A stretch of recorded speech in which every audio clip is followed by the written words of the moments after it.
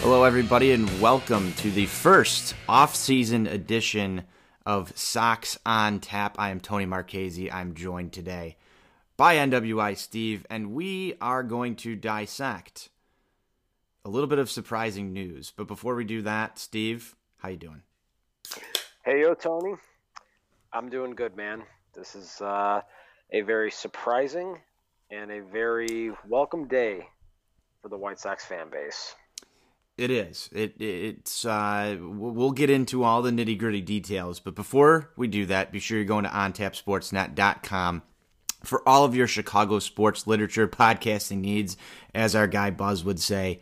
Steve, that bit of news that we're going to get into here, did you have any inclination before we go any farther? Did you have any inclination that you were going to wake up today, this morning, and this is what we would see from the White Sox front office? I did not. I had no inclination of it whatsoever. I'd been kind of hearing some rumblings over the last couple of weeks that the big news might be Don Cooper stepping down as the pitching coach and maybe transitioning into an advisory type role. And so that's honestly what I was expecting to see happen here. Never in a million years did I think that the White Sox were going to fire, because yes, they fired Rick Renteria. They absolutely did, and they used the term mutually part ways, but that is normally corporate speak for those who don't know. That is normally corporate speak for you fired.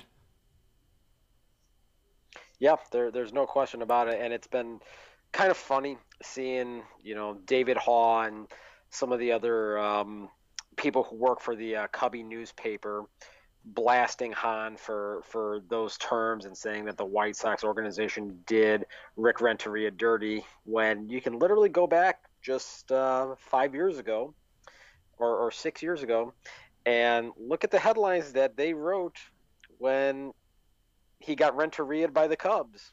I think Renteria'd is now going to be a term that's going to get submitted to the English Oxford Dictionary here. But it's just amazing, the contrast in the way that this whole thing is being presented just a couple of years apart. Yeah, and it's painfully obvious what the White Sox are trying to do here. It's very painfully obvious. And there's been so much that we've seen over the last few hours. And first off, I'm still speechless that this took place, because when we think about White Sox stereotypes, and we talk about terms we use on this show, like "that's so White Sox," and just Don Cooper being here seemingly forever. I mean, I can't even remember a time in my lifetime, because I was so young when Cooper was hired. 18 years. I mean, that's longer than most marriages, Steve. I mean, Tony, let me ask you this question. Can you tell me who was the White Sox pitching coach before Don Cooper? I looked up this little bit of information probably about an hour ago, and the name already slipped my mind because it's that memorable. Nardi Contreras. Yeah, there you go. I mean, this is... For all the White Sox stereotypes that we've seen, the loyalty that they've had to members of the front office and the coaching staff and former players and all of that stuff, today was like that first real sense or inclination that they are no longer going down that road, Steve. This is the impact of these decisions. I think the Don Cooper thing means a lot more than the Renteria thing, just because of the history of this organization. But to see them clean house almost outside of the hitting coach and Frank Mendicino, I think he did a pretty damn good job this year, and we'll get into some of that stuff when we break down the team performances as a whole. But to see them part ways with Renteria and Cooper, that is very, very significant, and the undertones of the decision can't be dissected enough. And Steve, I'll turn it over to you to kind of dig into some of this stuff. Yeah, look, I think the first thing that I have to say about this is something that clearly is coming from the top. And we all know who I'm talking about. I find it fascinating that in these uncertain, trying times of 2020, in a time of biblical losses all across the sports world, that Jerry Reinsdorf in the last couple of months revamped the Bulls front office, allowed them to fire Jim Boylan, eating part of his contract, while spending money on Billy Donovan, who apparently is a somewhat accomplished professional head coach. I don't follow the NBA, so I can't speak to that in great detail. And then a couple months later, follow that up by firing Rick Renteria. And Rick Hahn today, during this media session, stating that they are going to be targeting experienced World Series proven championship managers. Did anybody within the White Sox fan base think that this would happen in the year 2020? Because I know I sure as hell didn't. No, and I think that's just this year. For some odd reason, there's something in the air this year, Steve. Nothing has come ordinarily in true fashion for any aspect of life this year. It's just been all over the board, and here we go again. And you bring up a great point when you talk about what Jerry Reinsdorf has done with the Chicago Bulls. Also, not as involved in following the NBA or the Bulls organization outside of the ties that we have as an owner in Jerry Reinsdorf to the White Sox. But the fact that he has now cleaned up two of his front offices within the same calendar year and held on and spent money to fix problems while still paying guys not to be there is so un-Jerry Reinsdorf that you can't sit here and say that Jerry isn't gunning for this team to be winners next year. It really in some ways kind of makes me wonder, has Jerry been kidnapped? Is he being held hostage? Because this is so out of the ordinary for him. Is this like a Weekend at Bernie situation? Right. Has anybody done a health check on Jerry Reinsdorf in the last few months? I don't know what else to say, because you brought up a point, Steve. You and I briefly talked on the phone right after the presser, and you had said something that I was thinking as well, and that being, we come out of this playoff run, and the first headlines that run from NBC were all stating the same thing. There's not going to be money to spend this offseason. Rick Hahn's going to be tied. The White Sox and Jerry lost money this season with no fans. And it was almost just setting you up for that same "that's so White Sox" feeling for this offseason. And that's exactly where I went. I thought to myself, be better than this. You just had your first playoff appearance. Yes, this roster has holes, but the payroll is so flexible right now that you have the ability to go out and add. This team is on the brink. We saw them make it to the playoffs for the first time in what feels like forever. Here we are. And the first little bits of information we're getting are played from the same storylines that we've seen over and over and over again. And it makes you wonder, because as a White Sox fan, when you read stuff that happens in the mainstream media, it's the same playbook over and over. Is Jerry controlling that message? Or are these just play the hits so that we can get some views on this specific article?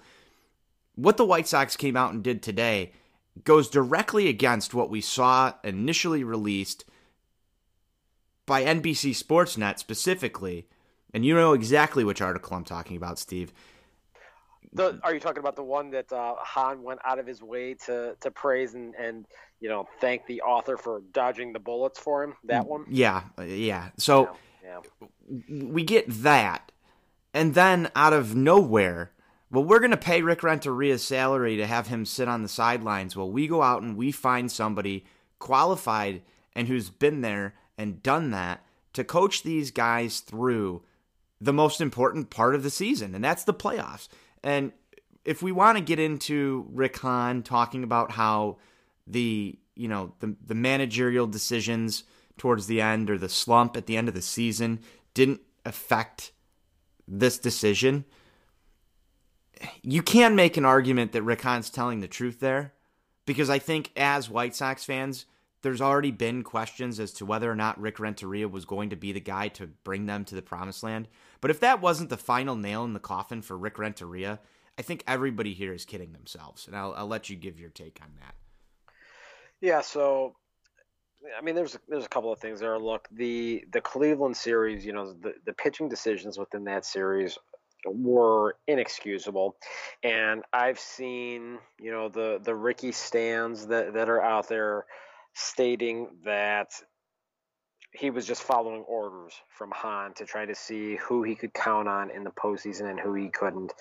And I think that's really lame to make that excuse, because Ricky's a guy himself that I can't remember if it was a year or 2 years ago in a piece from James Fegan in The Athletic. He literally said that he doesn't give a shit if people are going to disagree with his decisions because he's going to make them.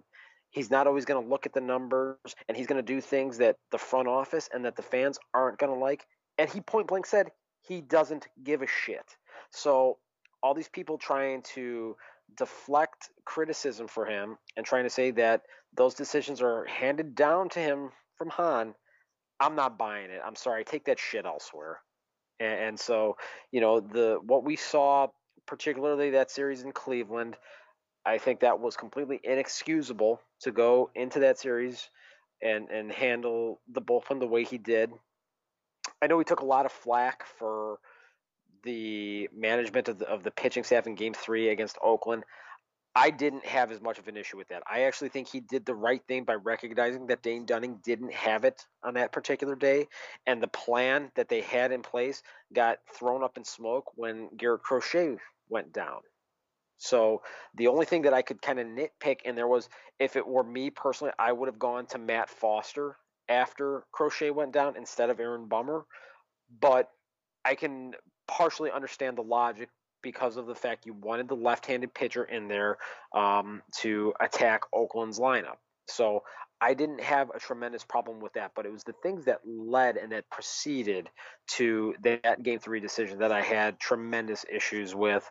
And again, I think there's a lot of revisionist history going on by people trying to, for whatever the reason, deflect criticism and deflect blame from him because they want to put it on Hahn. And I find it fascinating that the people that say that Ricky doesn't deserve criticism because he's just, playing the cards that he's been dealt and that he hasn't been given enough tools to do the job successfully are the same ones that don't realize that, well, there's somebody above Rick Hahn that ultimately kind of controls the decisions for the entirety of the organization. But, we don't want to let a good narrative go to waste. And that's not to excuse Rick Hahn from blame, because believe me, if it were my organization, Rick Hahn would have lost his job after 2015 or 2016. But that's another good point. So it's just there's a lot of blame to go around here. But I think the idea that Rick Renteria somehow should be absolved of blame from what is going on with this organization, and to think that he is the guy to lead this thing going forward, it boggles my mind.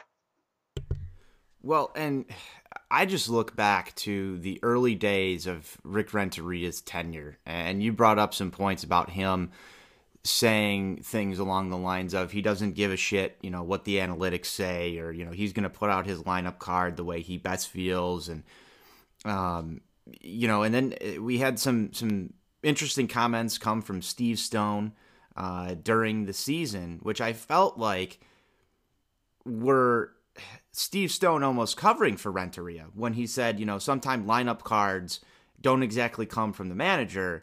They come from an analytics department. They come from up top. So we need to stop bitching, for lack of a better term, about Renteria's lineups, which leads you to believe that, this is coming from somewhere else than Renteria, which is a direct contrast to what Renteria had stated himself. And then today, you've got Steve Stone talking about how he didn't feel that Renteria was the guy to bring them to the promised land. Was there tension in this front office? Who knows? But you've also seen the version of Renteria where he had no qualms about benching a veteran player for lack of hustle, all of a sudden to turn around and completely drop that entire aspect of his managerial style about a year later into this rebuild. It's just for me, I saw too many different versions of Rick Renteria. And it's not something that I think is bad. Potentially he was learning from his own mistakes. And I think everybody as a human in their professional careers or in their personal lives has the ability to do that. And whether or not they do, that's up to themselves. So maybe some of what we saw was growth from Rick Renteria, or maybe some of it was the front office stifling what Rick Renteria wanted to do. Either way, there seemed to be a lack of consistency from the statements that we got from Rick Renteria himself to what we've heard from Rick Hahn, to what we've seen to people very close to this team, and Steve Stone, some of the beat writers who followed this team around. Each year, it just seemed like there was one head-scratching thing that was said, whether it be by Renteria or somebody about Renteria, where you just kind of sit there and think, like, wait a second, why was this even said? Last year, for example, was the "I'm not looking at the record" statement from Renteria. There was just so many different things that left me scratching my head as a White Sox fan, like, what is really going on here? Because this does not follow the same narrative, or if you look at it as a TV show, the story arc is completely broken. We are left with some sort of plot hole because of what was just said, done, or what have you. And here we are left with the pieces to pick up and analyze as White Sox fans. Whereas following other teams, Steve, I don't really feel like I've had those types of moments questioning what the fuck is going on right now. Yeah, Tony, here's something else kind of interesting that somebody brought up to me earlier today. And, there were a couple of tweets that were sent out during the media session. And I think this one came from the Sox media puppet, Bob Nightingale, who stated that there were several veteran players that felt that Renteria didn't hold the clubhouse accountable, which flies in direct contrast to one of the things that we were always told about Ricky, in that he's great in the clubhouse and that he has the support of that entire room and that the players are firmly behind him. Well, something ain't right there. And, those are two contrasting viewpoints right there. And then I also found it very interesting that Hahn went out of his way to mention that he talked to Tim Anderson this morning. Something I forgot about up until recently, and it was brought back to my attention. Go back to 2017, 2018. Tim Anderson's a young player, only a couple of years in the league. Renteria benched him on multiple different occasions for a number of different mental lapses out there in the field. We'll call them that. Not running balls out, things of that nature. Timmy caught the brunt of a lot of that. And as you mentioned, that sort of stuff has really stopped in the last year or so. So to think that Hahn would call Timmy to get his input on that situation here, and let's be real about this. This is Tim Anderson's team. Okay. Jose Abreu has been here longer, but the language barrier does factor into this, okay? And right or wrong, that's just a fact. Tim Anderson is the heart and soul, and Tim Anderson is the leader of this team. And I think it's very clear by Hans stating that he talked to Tim this morning that Tim wanted no part of this joker here anymore. Well, you bring that up, and I'm thinking back to it too. I mean, obviously, Avi Garcia was the the number one culprit when it came to Ricky benchings at one point. And you have to think, if you're Tim Anderson and this is your team, and as a young player, you were benched repeatedly for your mental mistakes, and that sets the tone. And all of a sudden, you see guys come in. Yohan Moncada arrives. Eloy Jimenez arrives. Luis Robert. Nick Madrigal. Some of the other names that aren't as prominent as well. And all of a sudden, they're treated with a different type of gloves almost. It's almost like, okay, these guys could do no wrong. However, I had to learn from my mistakes. Why has the consistency stopped? If you're Tim Anderson, you have to look at that and say, what's the difference? Why did the message change? If you remember back, one of the things that Rick Renteria had said back in those days was, I want my team to play solid, fundamental baseball. And then we look at an example, and I know this is easy pickings, but Eloy Jimenez in left field took some terrible routes, had some extreme mental lapses. You saw Jose Abreu this year jokingly sit in a net, seemingly to, troll Eloy Jimenez by going into the net, which cost the White Sox a base in the game. If we go back a few years ago, Steve, I'm going to ask you this question. Would Rick Renteria bench Jose Abreu because he jumped into the net somewhat jokingly and start laughing, and all of a sudden it cost the Sox a base in a game? I would venture to say, if you have the Rick Renteria from 2017, he benches Jose Abreu the rest of that game. I disagree with that. And I'll tell you why. Jose Abreu has been the one player consistently that has been immune to any of that Little League nonsense from Ricky. You look at the backup catchers that have been brought in. You look at Wellington Castillo. Oh, Jesus Christ. Omar Narvaez. Some of the other guys that were taken out for not running balls out. Jose Abreu always got the free pass on that. And there were plenty of instances in 2017, 2018 of Abreu not running out balls and nothing happening to him. So, no, I don't think Jose Abreu would have gotten benched in those circumstances. He's the one guy that always got a free pass on all that stuff. There was always a different set of rules for him than everybody else. Well said. And I somewhat agree with you there, just because it's Jose Abreu. But I'll play another aspect into this. How does Tim Anderson feel sitting there at shortstop watching that go on, and everybody else being immune to it, whereas Timmy would be benched immediately? Timmy's pissed about it. He's not a guy that is very shy about saying what's on his mind, speaking his piece. I mean, we all know this, and this is one of the things that is central to the White Sox marketing campaign at this point. And so, again, to me, just to publicly put that out there, that Han called Timmy to talk to him about this today, that really leads me to believe that Timmy wanted him gone and made it known. Interesting tidbit. I would love to dive more into that, but we've got to keep moving on along here, Steve. Maybe you could write about it. I could try. You could try. Maybe you could write about it. I'll just throw that out there. All right. So moving on a little bit here down the road, we had a bunch of other stuff come out during this presser. But before we get there, I want to talk about where we go from here. What do the White Sox do?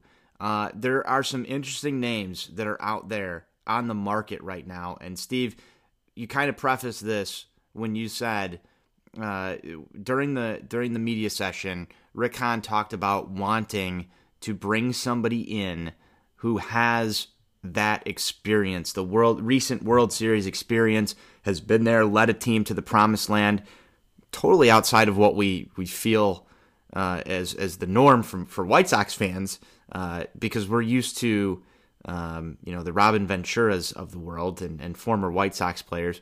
But one interesting tidbit.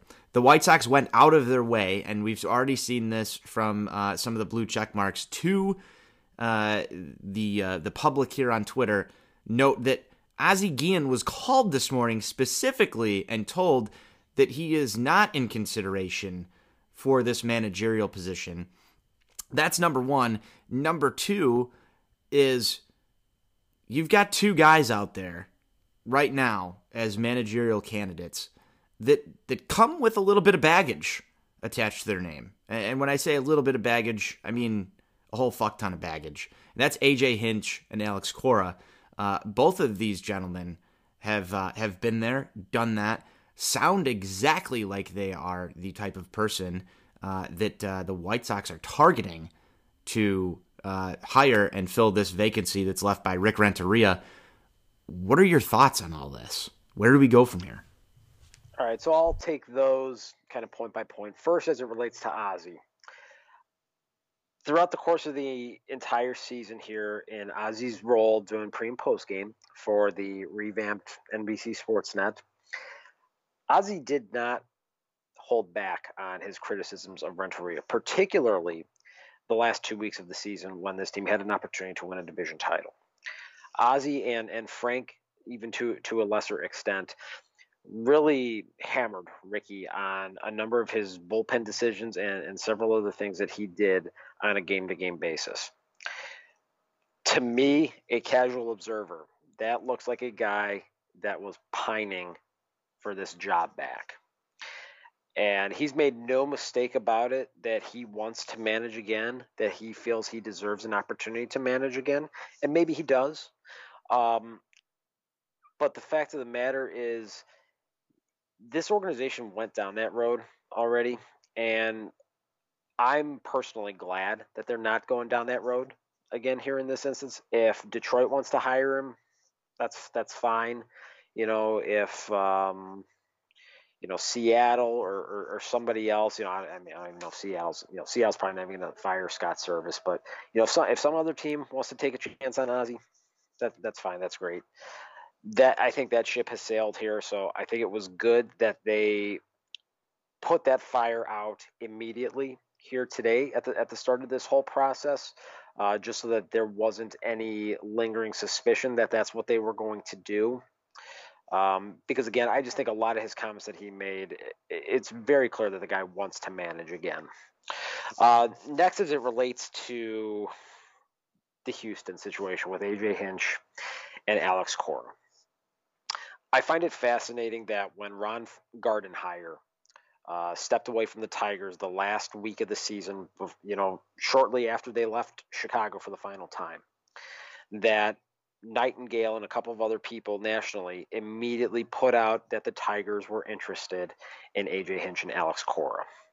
So there's part of me that wonders if the Sox were maybe thinking, maybe we need to make a change, but let's just wait. Let's just play it out and let's see. And then once word gets out that your division rival that's going through a rebuilding process, and one that frankly has actually spent like a major market team in the not too distant past, has said, hey, these are a couple of guys that we're going to target. If that made the Sox take a step back and say, well, if we're going to do this, we got to do this now because they're here and we can't let them go to Detroit. So that's the first thing. Next, look, obviously the situation in Houston was a very bad one where they were cheating and they had a very intricate system in place. Now, the one difference that I think exists between the two, from looking at all the information that's been out there publicly, I personally feel that Alex Cora and Carlos Beltran were the two ringleaders on the coaching staff with this whole system. And there were a lot of reports and a lot of quotes directly attributed to AJ Hinch and stories of him destroying computers, destroying cameras that they had set up to facilitate this system that they had in place. Now, he has also then gone as far as to saying that he should have done more to stop it.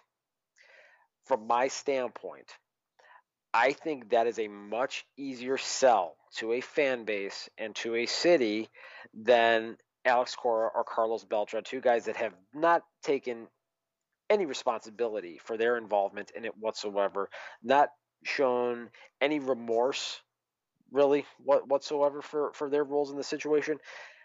Hinch, look, you can say, and I've used this analogy a lot, that the fish stinks from the head, and you know what, that's true. And you know what, he should have put a stop to it when he discovered what was going on. He should have done more than just destroying some of the equipment. He should have put a complete stop to it. There's no denying that. The fact of the matter is that in the all or part of 5 decades that I've been on this earth, to quote Hawk Harrelson, I've seen the White Sox make the playoffs 5 times in my life and win 1 championship.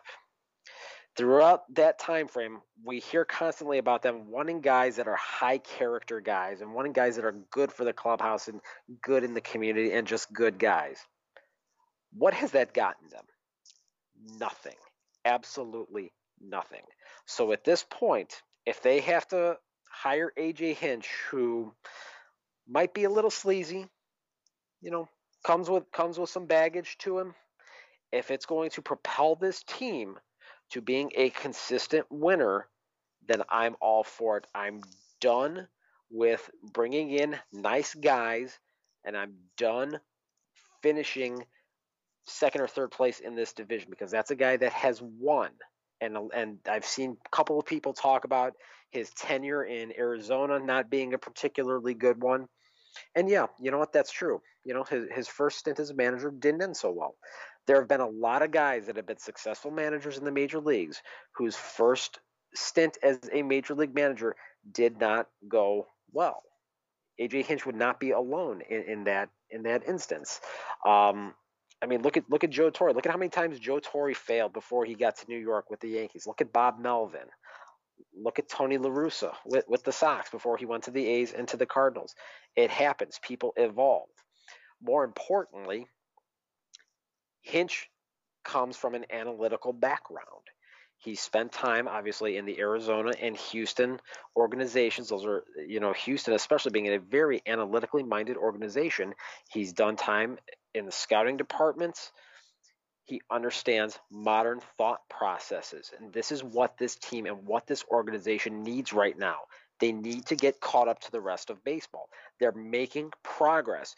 This is going to take things to a new level. And I think that's why it's very important that they look at these two guys in particular. Personally, I would rather have Hinch than Cora. I just think, having been the man, obviously, look, they're both World Series winning champion managers. But to me, I just think that the track record with Hinch is longer than the one for Cora. And that's the guy that I would target in all of this. And like I said, there's gonna be some baggage. He's gonna have to come in here and he's gonna have to publicly apologize and face, some questions from the Cubby paper and guys like Gordon Wittenmeyer trying to take a dump on him for his role in the Astros scandal and everything. Deal with it. Have the press conference. Take the uncomfortable questions, and let's get down to business. And let's go win a division title and beat the Minnesota Twins and Cleveland Indians. Steve, I'm all for everything that you just said right there. However, there's one thing that's really pressing on my mind, and you know as well as I do the White Sox are signing Trevor Bauer this offseason. How is he going to get along with AJ Hinch? Oh, boy. I can't wait until he signs somewhere else so I don't have to hear his name anymore. Talk about a more perfect scenario for both of those guys to just clear the air, though, in the locker room at 35th and Shields. That would be absolutely phenomenal. I couldn't get through this podcast without asking you that question, because I know exactly where you stand, and I'm pretty sure anybody that follows you on Twitter knows exactly where you stand. with the Trevor Bauer thing. I personally wouldn't mind him, starting ball games for the White Sox. I think that the Sox are not going to be the top bidder for his services, although we've seen some pretty crazy fucking shit happen over the last few months with the White Sox, today included.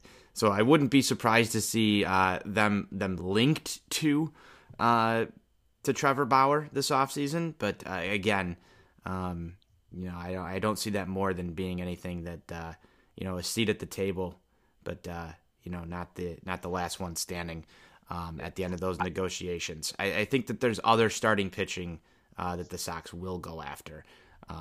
You can comment on that real quick if you want to, but I don't want to turn this into a who are the Sox signing this offseason show, because we've got plenty of time to do that.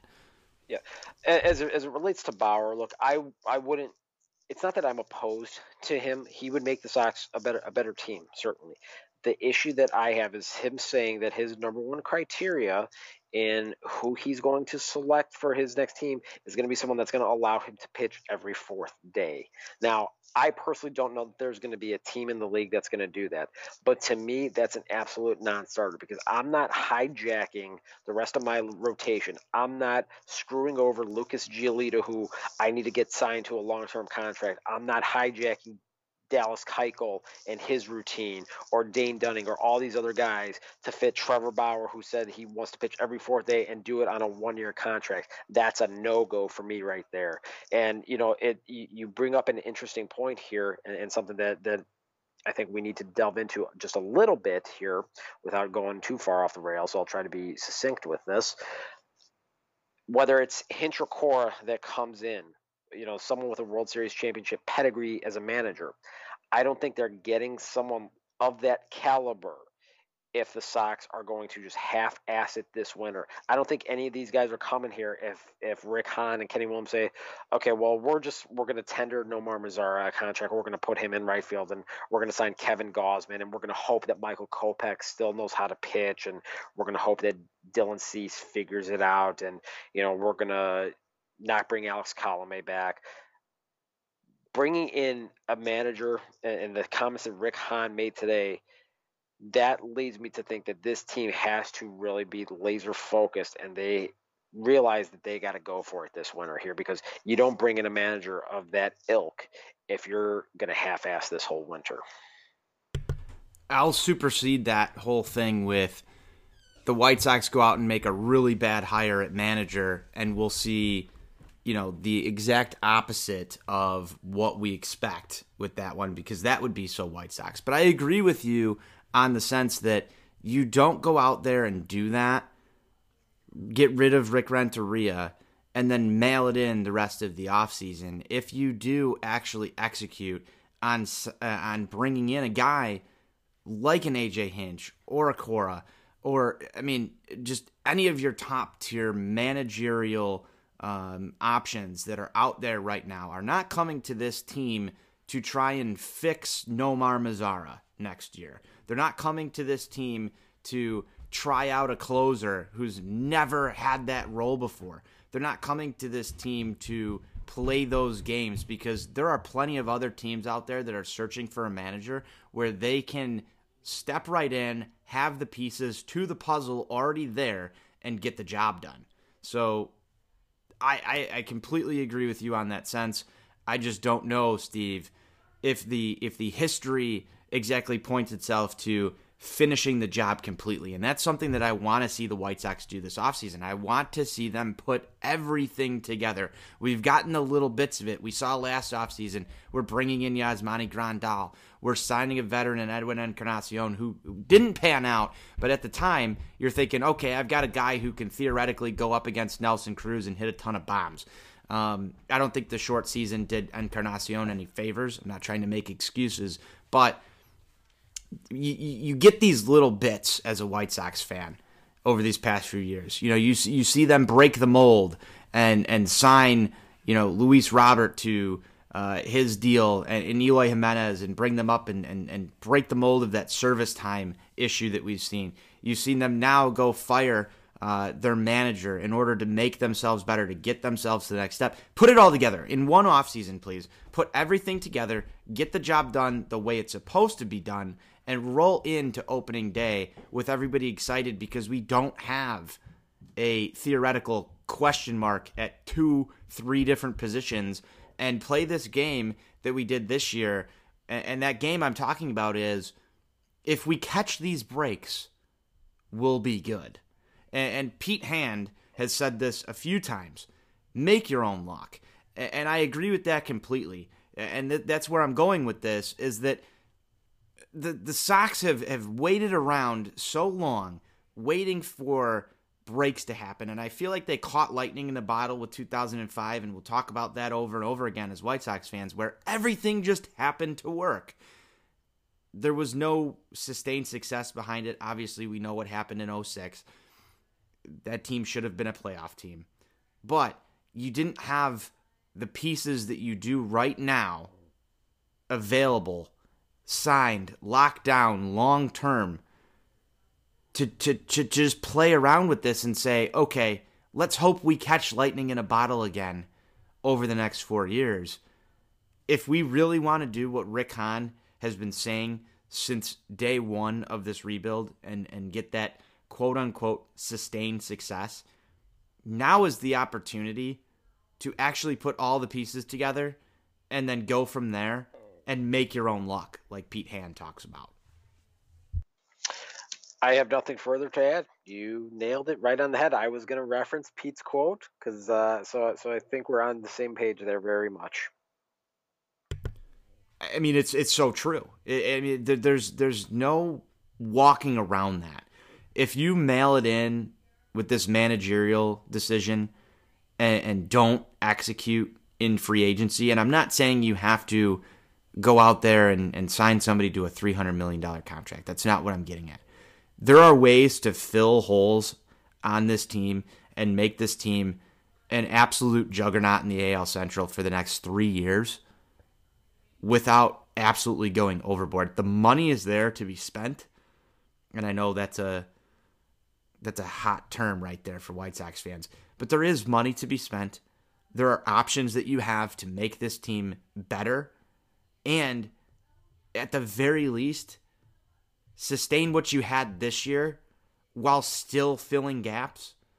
And if you have to rely on a little bit of luck, at least close 2 or 3 of these question marks so that your little bit of luck is maybe your 5th starter. Because I think most teams in the league have problems at 4 and 5 through the rotation. It's a whole different story when you're talking about 2 guys in your lineup who are automatic outs and nothing past your 2nd starter is reliable on a consistent basis. There is depth to be added. These aren't going to be hard problems to solve, Steve. And where do we go from here? I think it starts with locking down whoever that premier manager is out there, and you go from there.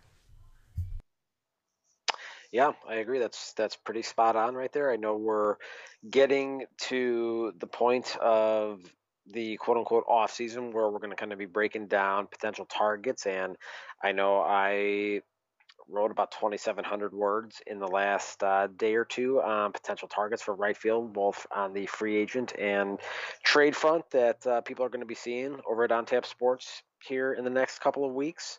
So we got a lot of time to kind of dissect all that, but like you said, look, the first piece of this puzzle is going to be filling that managerial seat, and then from there figure out who's going to be taking Don Cooper's spot as the pitching coach, and then we work from there. And let's get that first piece in place, and then let's go, baby. Absolutely agree. Before we close up shop here, Steve, I want to get to a few other things that Rick Hahn said during this media session, because outside of the managerial stuff, there was also a lot to unpack. Questions that Sox fans have had since the last game of the season. Obviously, this is the first time we've heard Hahn talk. Just a few bullet points, and we'll roll through some of them. The question that's been on everybody's mind, first and foremost, is around Garrett Crochet. And I think we would be remiss if we didn't say that he was just the surprise of the season when it comes to the bullpen and the pitching staff. Bringing him up when they did, and watching him throw this year was a complete joy and might be one of my favorite moments that I've had, is seeing his debut and him just throwing absolute fucking smoke. We all know around here that's cool and tough. And I wasn't a fan of Garrett Crochet at the time he was drafted. I shouldn't say I wasn't a fan of him. I wasn't a fan of the pick. I felt like there were some other options that the White Sox could have went to. However, I've changed my tune. I've been proven wrong. Watching him on the mound, he absolutely looks like he has the stuff to put it together and have a very successful career at the big leagues. We talked a little bit about it earlier in the show, and I think Sox fans are going to be haunted by that Game 3 up until we see this team play baseball again. Garrett Crochet coming out, velocity dip. You're just thinking in the back of your mind, I'm not going to see this kid pitch for another 2 years. Because we're so conditioned to that throughout this rebuild. It sounds like, with Rick Hahn saying that he is dealing with just a flexor strain, has a clean UCL, the Sox expect him to feel fine in a matter of weeks. You got to be breathing a little bit of a sigh of relief. I know we're not completely out of the woods here, Steve, but you've got to be breathing a little bit easier when it comes to thinking about Garrett Crochet and what he could mean to the 2020 or the 21 team here. Yeah, certainly that was definitely positive news to get on Crochet. I think the fear with that is something that we saw with both Dane Dunning and Jimmy Lambert, a couple of guys who went down with forearm issues. Dunning's started in July of 2018. I remember I actually went down and I saw the Barons play down in Birmingham for a weekend in July of 18. And the week before I got there is when he hurt his forearm initially, and he was shut down for the year, put on a throwing program, and then get to spring training in 2019. And about 7 to 10 days into camp, he's shut down again. And then a week later comes out that he has to have Tommy John surgery. And it was almost a very similar story with Jimmy Lambert as well. And this is something that is unfortunately pretty common at this point throughout the game of baseball. So, I think we're all going to kind of be collectively holding our breaths with Garrett Crochet up until we get to spring training, up until we get to Glendale and see kind of how those first couple of bullpen sessions go. And assuming he's able to get into exhibition games in the Cactus League without any hiccups, I think until that happens, there's always going to be kind of that little seed of doubt in the back of everyone's mind is, are we dealing with a ticking time bomb inside that left arm? I mean, most pitchers at this point in time, Steve, in the major leagues, I think everybody's a ticking time bomb. Whether or not it's Tommy John or something else, just throwing a baseball is not exactly the most kind to a body in any way, shape, or form from an athlete standpoint. So that said, there has been injury history with Garrett Crochet. We've now seen a velocity dip. So yes, that is still going to remain present. We obviously haven't seen Michael Kopech in action since his Tommy John. So we don't know how this is going to affect his career long term. We can only wish for the best. Part of me sits here and says, okay, well, for the 22 White Sox, it's best if Garrett Crochet had his Tommy John last week. So there's that thought standpoint, because you don't want to see a talent like that on the shelf in the middle of your competitive window. That's number one. However, I do think that Garrett Crochet, after seeing him on the mound, he's just an absolute monster. I mean, you're talking about a velocity dip with a guy who's throwing 99 miles an hour. So, in his first playoff game. So there's a lot to dissect there and kind of think about. He was still effective when he was throwing.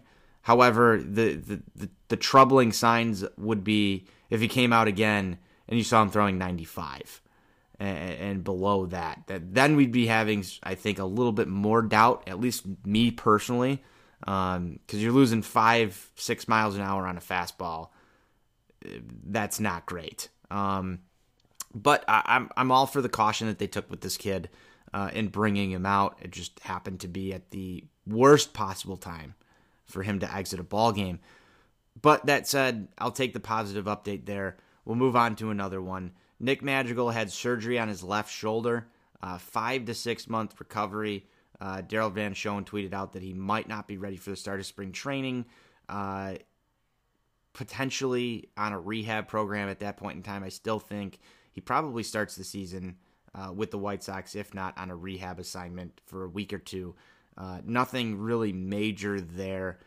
Any thoughts on Nick Madrigal and whether or not this injury kind of had an impact on his play over the final course of the season here, Steve? Well, I would think that a shoulder injury, particularly one that necessitated a stint on the injured list for a couple of weeks, has to have some type of lingering effects. I mean, as someone that wasn't a hitter for the majority of my time playing, being almost strictly a pitcher from the time I was like 13, 14 years old, I would still think there's got to be some lingering effects associated with that. So to be able to get that cleaned up probably would be good for him, obviously. And, as it relates to his position, whether or not he's going to be ready for the start of spring training or for the start of the season, I think that's where doing the work around the edges of this roster and having a lot of positional flexibility, which is something I'm going to talk about in a lot of my off-season pieces here. I think it's going to be very important. And that's where I think a guy like a Brad Miller or a Jurickson Profar, guys that can play multiple different positions, so that if Madrigal isn't ready to start the season, having proven major league quality players on the roster to fill in those spots will be of the utmost importance instead of relying on a Danny Mendick. That's where I think it's going to be essential that Rick Hahn and the rest of the front office staff have a good plan in place should Madrigal not be ready. Because again, this is like what Pete talked about and what we talked about earlier. Make your luck. Don't just sit back and hope that everything goes perfectly. Couldn't have tied that one up better. Another one that we talk about is Andrew Vaughn here, and he was brought up by Rick Hahn today as well. Here's a tweet from James Fegan over at The Athletic. Rick Hahn said it's fair to think of Andrew Vaughn in the same way they thought of Luis Robert and Nick Madrigal at the end of last season, or Eloy Jimenez after 2018. They expect him to contribute at first base, DH in the majors for a bulk of 2021. I think that there's a few different things to unpack there. Number one, that being, I believe the Sox will part ways with Edwin Encarnacion and kind of use Andrew Vaughn in the same role that they used Encarnacion this year. So you can expect. I don't want to go out there and say we're going to get a full season of baseball next year, but should we? 400 plus at bats for Andrew Vaughn at the major league level next year, I think seems pretty reasonable to me. Steve, what are your thoughts here? That certainly is the way it sounds, and by referencing a couple of guys, by referencing Eloy Jimenez and Luis Robert, those are two guys that had long-term contracts signed, allowing them to break camp with the major league team. Now, I think the one big difference between Vaughn and those other two is the fact that Andrew Vaughn has never taken a plate appearance above high A ball. And I think to ask a guy, no matter how advanced you think he is as a hitter, to jump from A ball and not having a competitive season to the and then the following year to go to the major leagues, I think that's a pretty tall task right there personally. So I know I would feel a lot better if they afforded Andrew Vaughn some time to go down, whether it's to Birmingham or to Charlotte, to get some at-bats in game situations before thrusting him into the batter's box at 35th and Shields on a team that should be expected to win the American League Central. I can see that as well, and you obviously have Yasmani Grandal as well in this picture. It'll be interesting to see what the Sox do with James McCann, but you also have Zach Collins on this roster as well. I'm personally not comfortable seeing Zach Collins for a month on a team that's expected to win the AL Central either, Steve. So if Andrew Vaughn isn't your opening day DH, the Sox are going to need to do something. And you talk about adding another guy into the mix who's got that positional availability to go around the infield or even the outfield. For as much as Johnny loves Lurie Garcia, I don't want to see him be the DH either. I want a guy that's got the power in order to get the ball out of the stadium. But having that first month, being able to rotate guys in and out of that DH spot, give some guys a day off in the field. Obviously, Jose Abreu could use some time at DH. Eloy Jimenez, depending on how that foot feels. And I would assume it should feel fine by the time we start there. That's another note from Rick Hahn. They did say that Eloy Jimenez dealing with that foot sprain. Now that he is afforded the time off, he should be able to feel good within a couple of weeks. But there's plenty of guys that they could rotate in and out of there. Maybe that's a few extra starts for Adam Engel in the outfield. Who knows what they do with right field. But there will be plenty of options, I think, so to speak, with the White Sox for that DH spot until you get Andrew Vaughn there. We'll see if they lock him down to a long-term contract before this season starts. But I also agree with you. There was so much lost time this year for many of the minor leaguers within this White Sox organization where you should have seen them take those jumps from AA, AAA, or high A ball to AA to see what they can do. So there's a lot of question marks there, and that's not just a White Sox problem. That's all across baseball. So a lot of teams are going to be dealing with the same exact issues that the White Sox are with some of their higher tier prospects.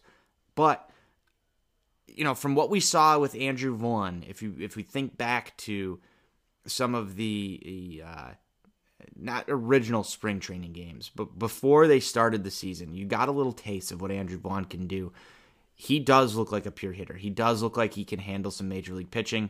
I do want to see that become a consistent thing with him. It wasn't a large enough sample size for me to say, okay, I'm penciling this guy in day one of 21. And I think you agree with that statement. Yeah, absolutely. And, to your point, watching those exhibition games here before the start of the abbreviated season, he looked very comfortable in the batter's box. And even the games in Glendale that we got to see on TV, he didn't look overmatched in the batter's box. I know from having gone to spring training for 4 or 5 years now, sometimes you'll see a top prospect get called up, maybe a guy that's never played above high A ball. And the Sox have been pretty aggressive doing that in Cactus League games the last couple of years against actual major league pitching. And you'll see some of these prospects come up and they will look overmatched. And that's to be expected. That wasn't really the case with Vaughn. He was going there. He was working counts consistently, drawing and taking walks, and just looking like a guy that had a clearly defined plate approach up there, which is something that this organization desperately needs more of, with a high level of consistency. And so he looks like a guy that's going to be able to bring that. But again, I just think it would be best served for the organization, for the 2021 team, and for Andrew Vaughn, most importantly, to allow him to get some additional seasoning down at either, like I said, whether it's AA or AAA, let him see some pitching in a true game situation before you thrust him in to the batter's box at 35th and Shields. Completely agree with that, Steve. Steve, I don't have much else. Is there anything else that that I didn't cover from the Hahn presser that you want to talk about before we close this one down?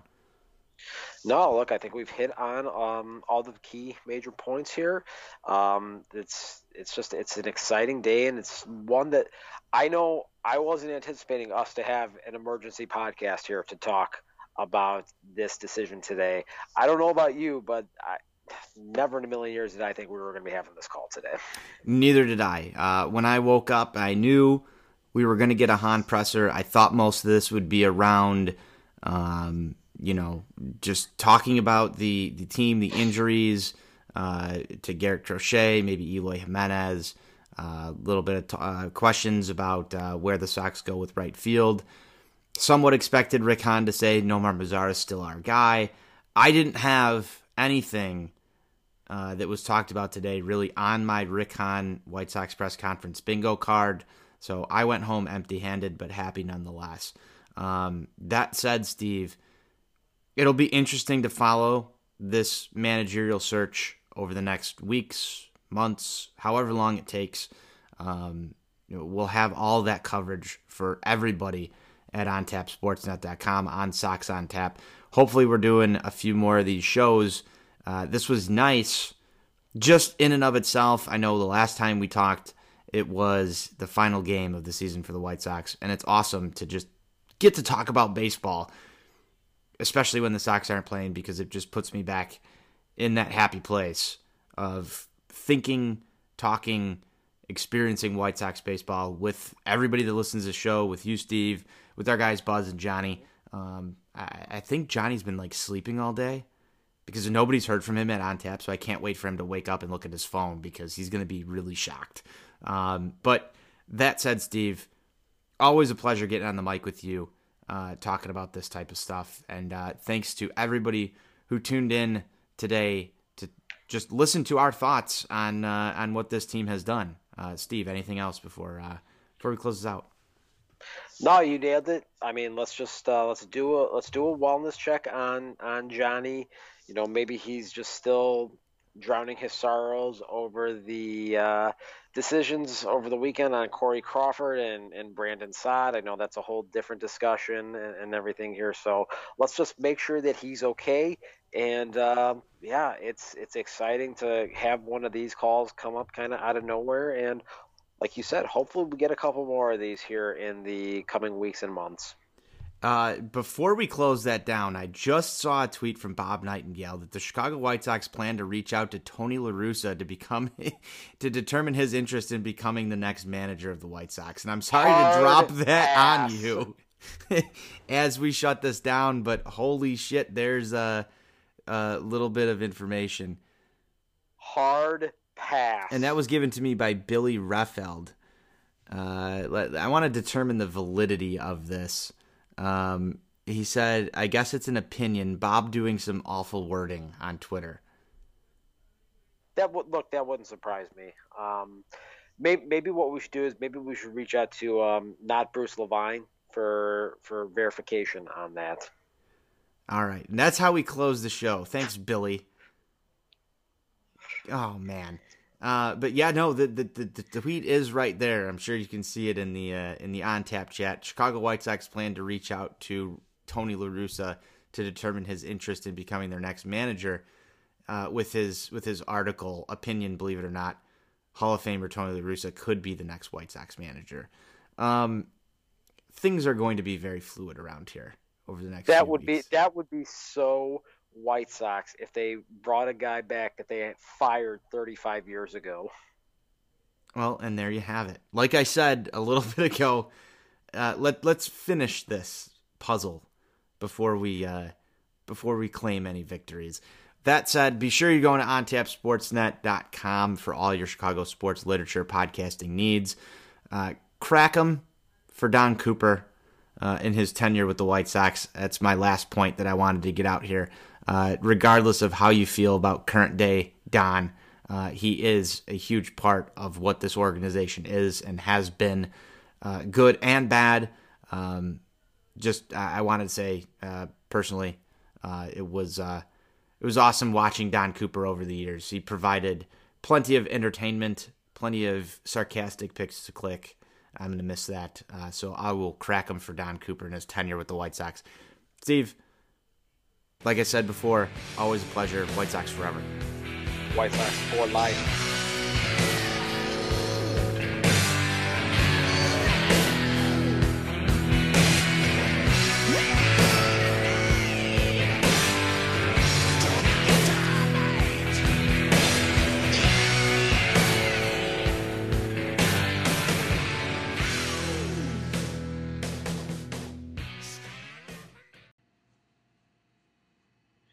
Are you a sports card collector? Are you looking to buy or sell your vintage cards? If so, contact Josh over at Midwest Vintage Cards. With over 25 years of experience in the field, Midwest Vintage Cards will pay you cash for your collection. Check out their eBay store by searching Midwest Vintage Cards or follow them on Instagram at Midwest Vintage Cards. Contact Josh at 847-602-8604 or email him at josh at MidwestVintageCards.com to get your quote today.